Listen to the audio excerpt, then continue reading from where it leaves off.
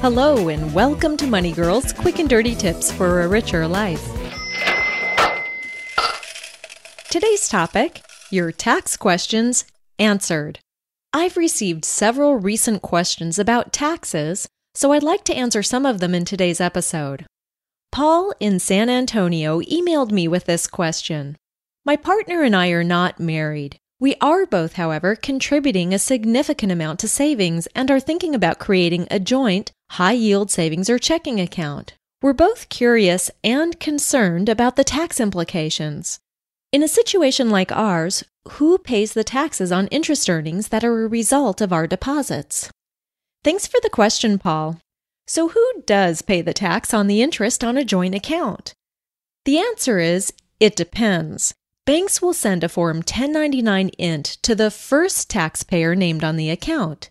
This information will also be reported to the IRS for that taxpayer. So if you're the primary account holder, you'll receive the 1099 and the IRS will look for the interest on your tax return unless you tell them otherwise. If one of you is in a substantially lower tax bracket than the other, you may want to list that person's name as the primary account holder so that they will receive the 1099. If you consider the person in the lower tax bracket to be the primary account holder, they'll pay tax on all the interest at their lower tax rate, which would save money overall. Although only one of you will receive the 1099, you and your partner can agree to each pay half of the tax that is owed on the interest. If you split the tax and only your partner receives the 1099, be sure to include a note with your tax return that gives your partner's name and social security number and indicates the portion of the interest each of you is paying tax on. Okay, and now on to the next question. A listener named Santos emailed me and asks, can I deduct credit card interest? The answer, unfortunately, is no. Credit card interest is considered personal interest by the IRS and cannot be deducted.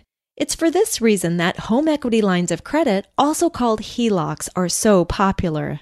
The money may be used for any type of expense and the interest is deductible. If you're a homeowner with substantial credit card debt, you could use money from a HELOC to pay down your credit card debt and then deduct the interest on the HELOC. Interest rates on HELOCs are typically much lower than credit card interest rates, so this move can really be a money saver. The downside, of course, is that a HELOC is secured by your house, whereas credit card debt is unsecured. If you default on your HELOC payments, you could lose your house. Interest on home equity debt is deductible as long as the amount of home equity debt is $100,000 or less. Okay, today I'm doing a special book giveaway for the two folks who asked the questions included in today's episode. Paul in San Antonio wins a copy of Money Without Matrimony, and Santos wins a copy of The Strangest Secret on audio CD. Congratulations! Cha-ching! That's all for now, courtesy of Money Girl, your guide to a richer life. As always, everyone's situation is different, so be sure to consult a tax or financial advisor before making important financial decisions. This podcast is for educational purposes only and is not intended to be a substitute for seeking personalized professional advice. Send your questions or comments to money@qdnow.com or call them into my voicemail line, 8776-RICHER. Also, please take a moment to take the Money Girl listener survey posted on my webpage at quickanddirtytips.com.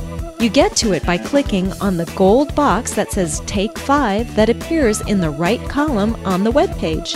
Oh, and one last thing. I'd really appreciate it if you posted a review at iTunes. Thanks for listening.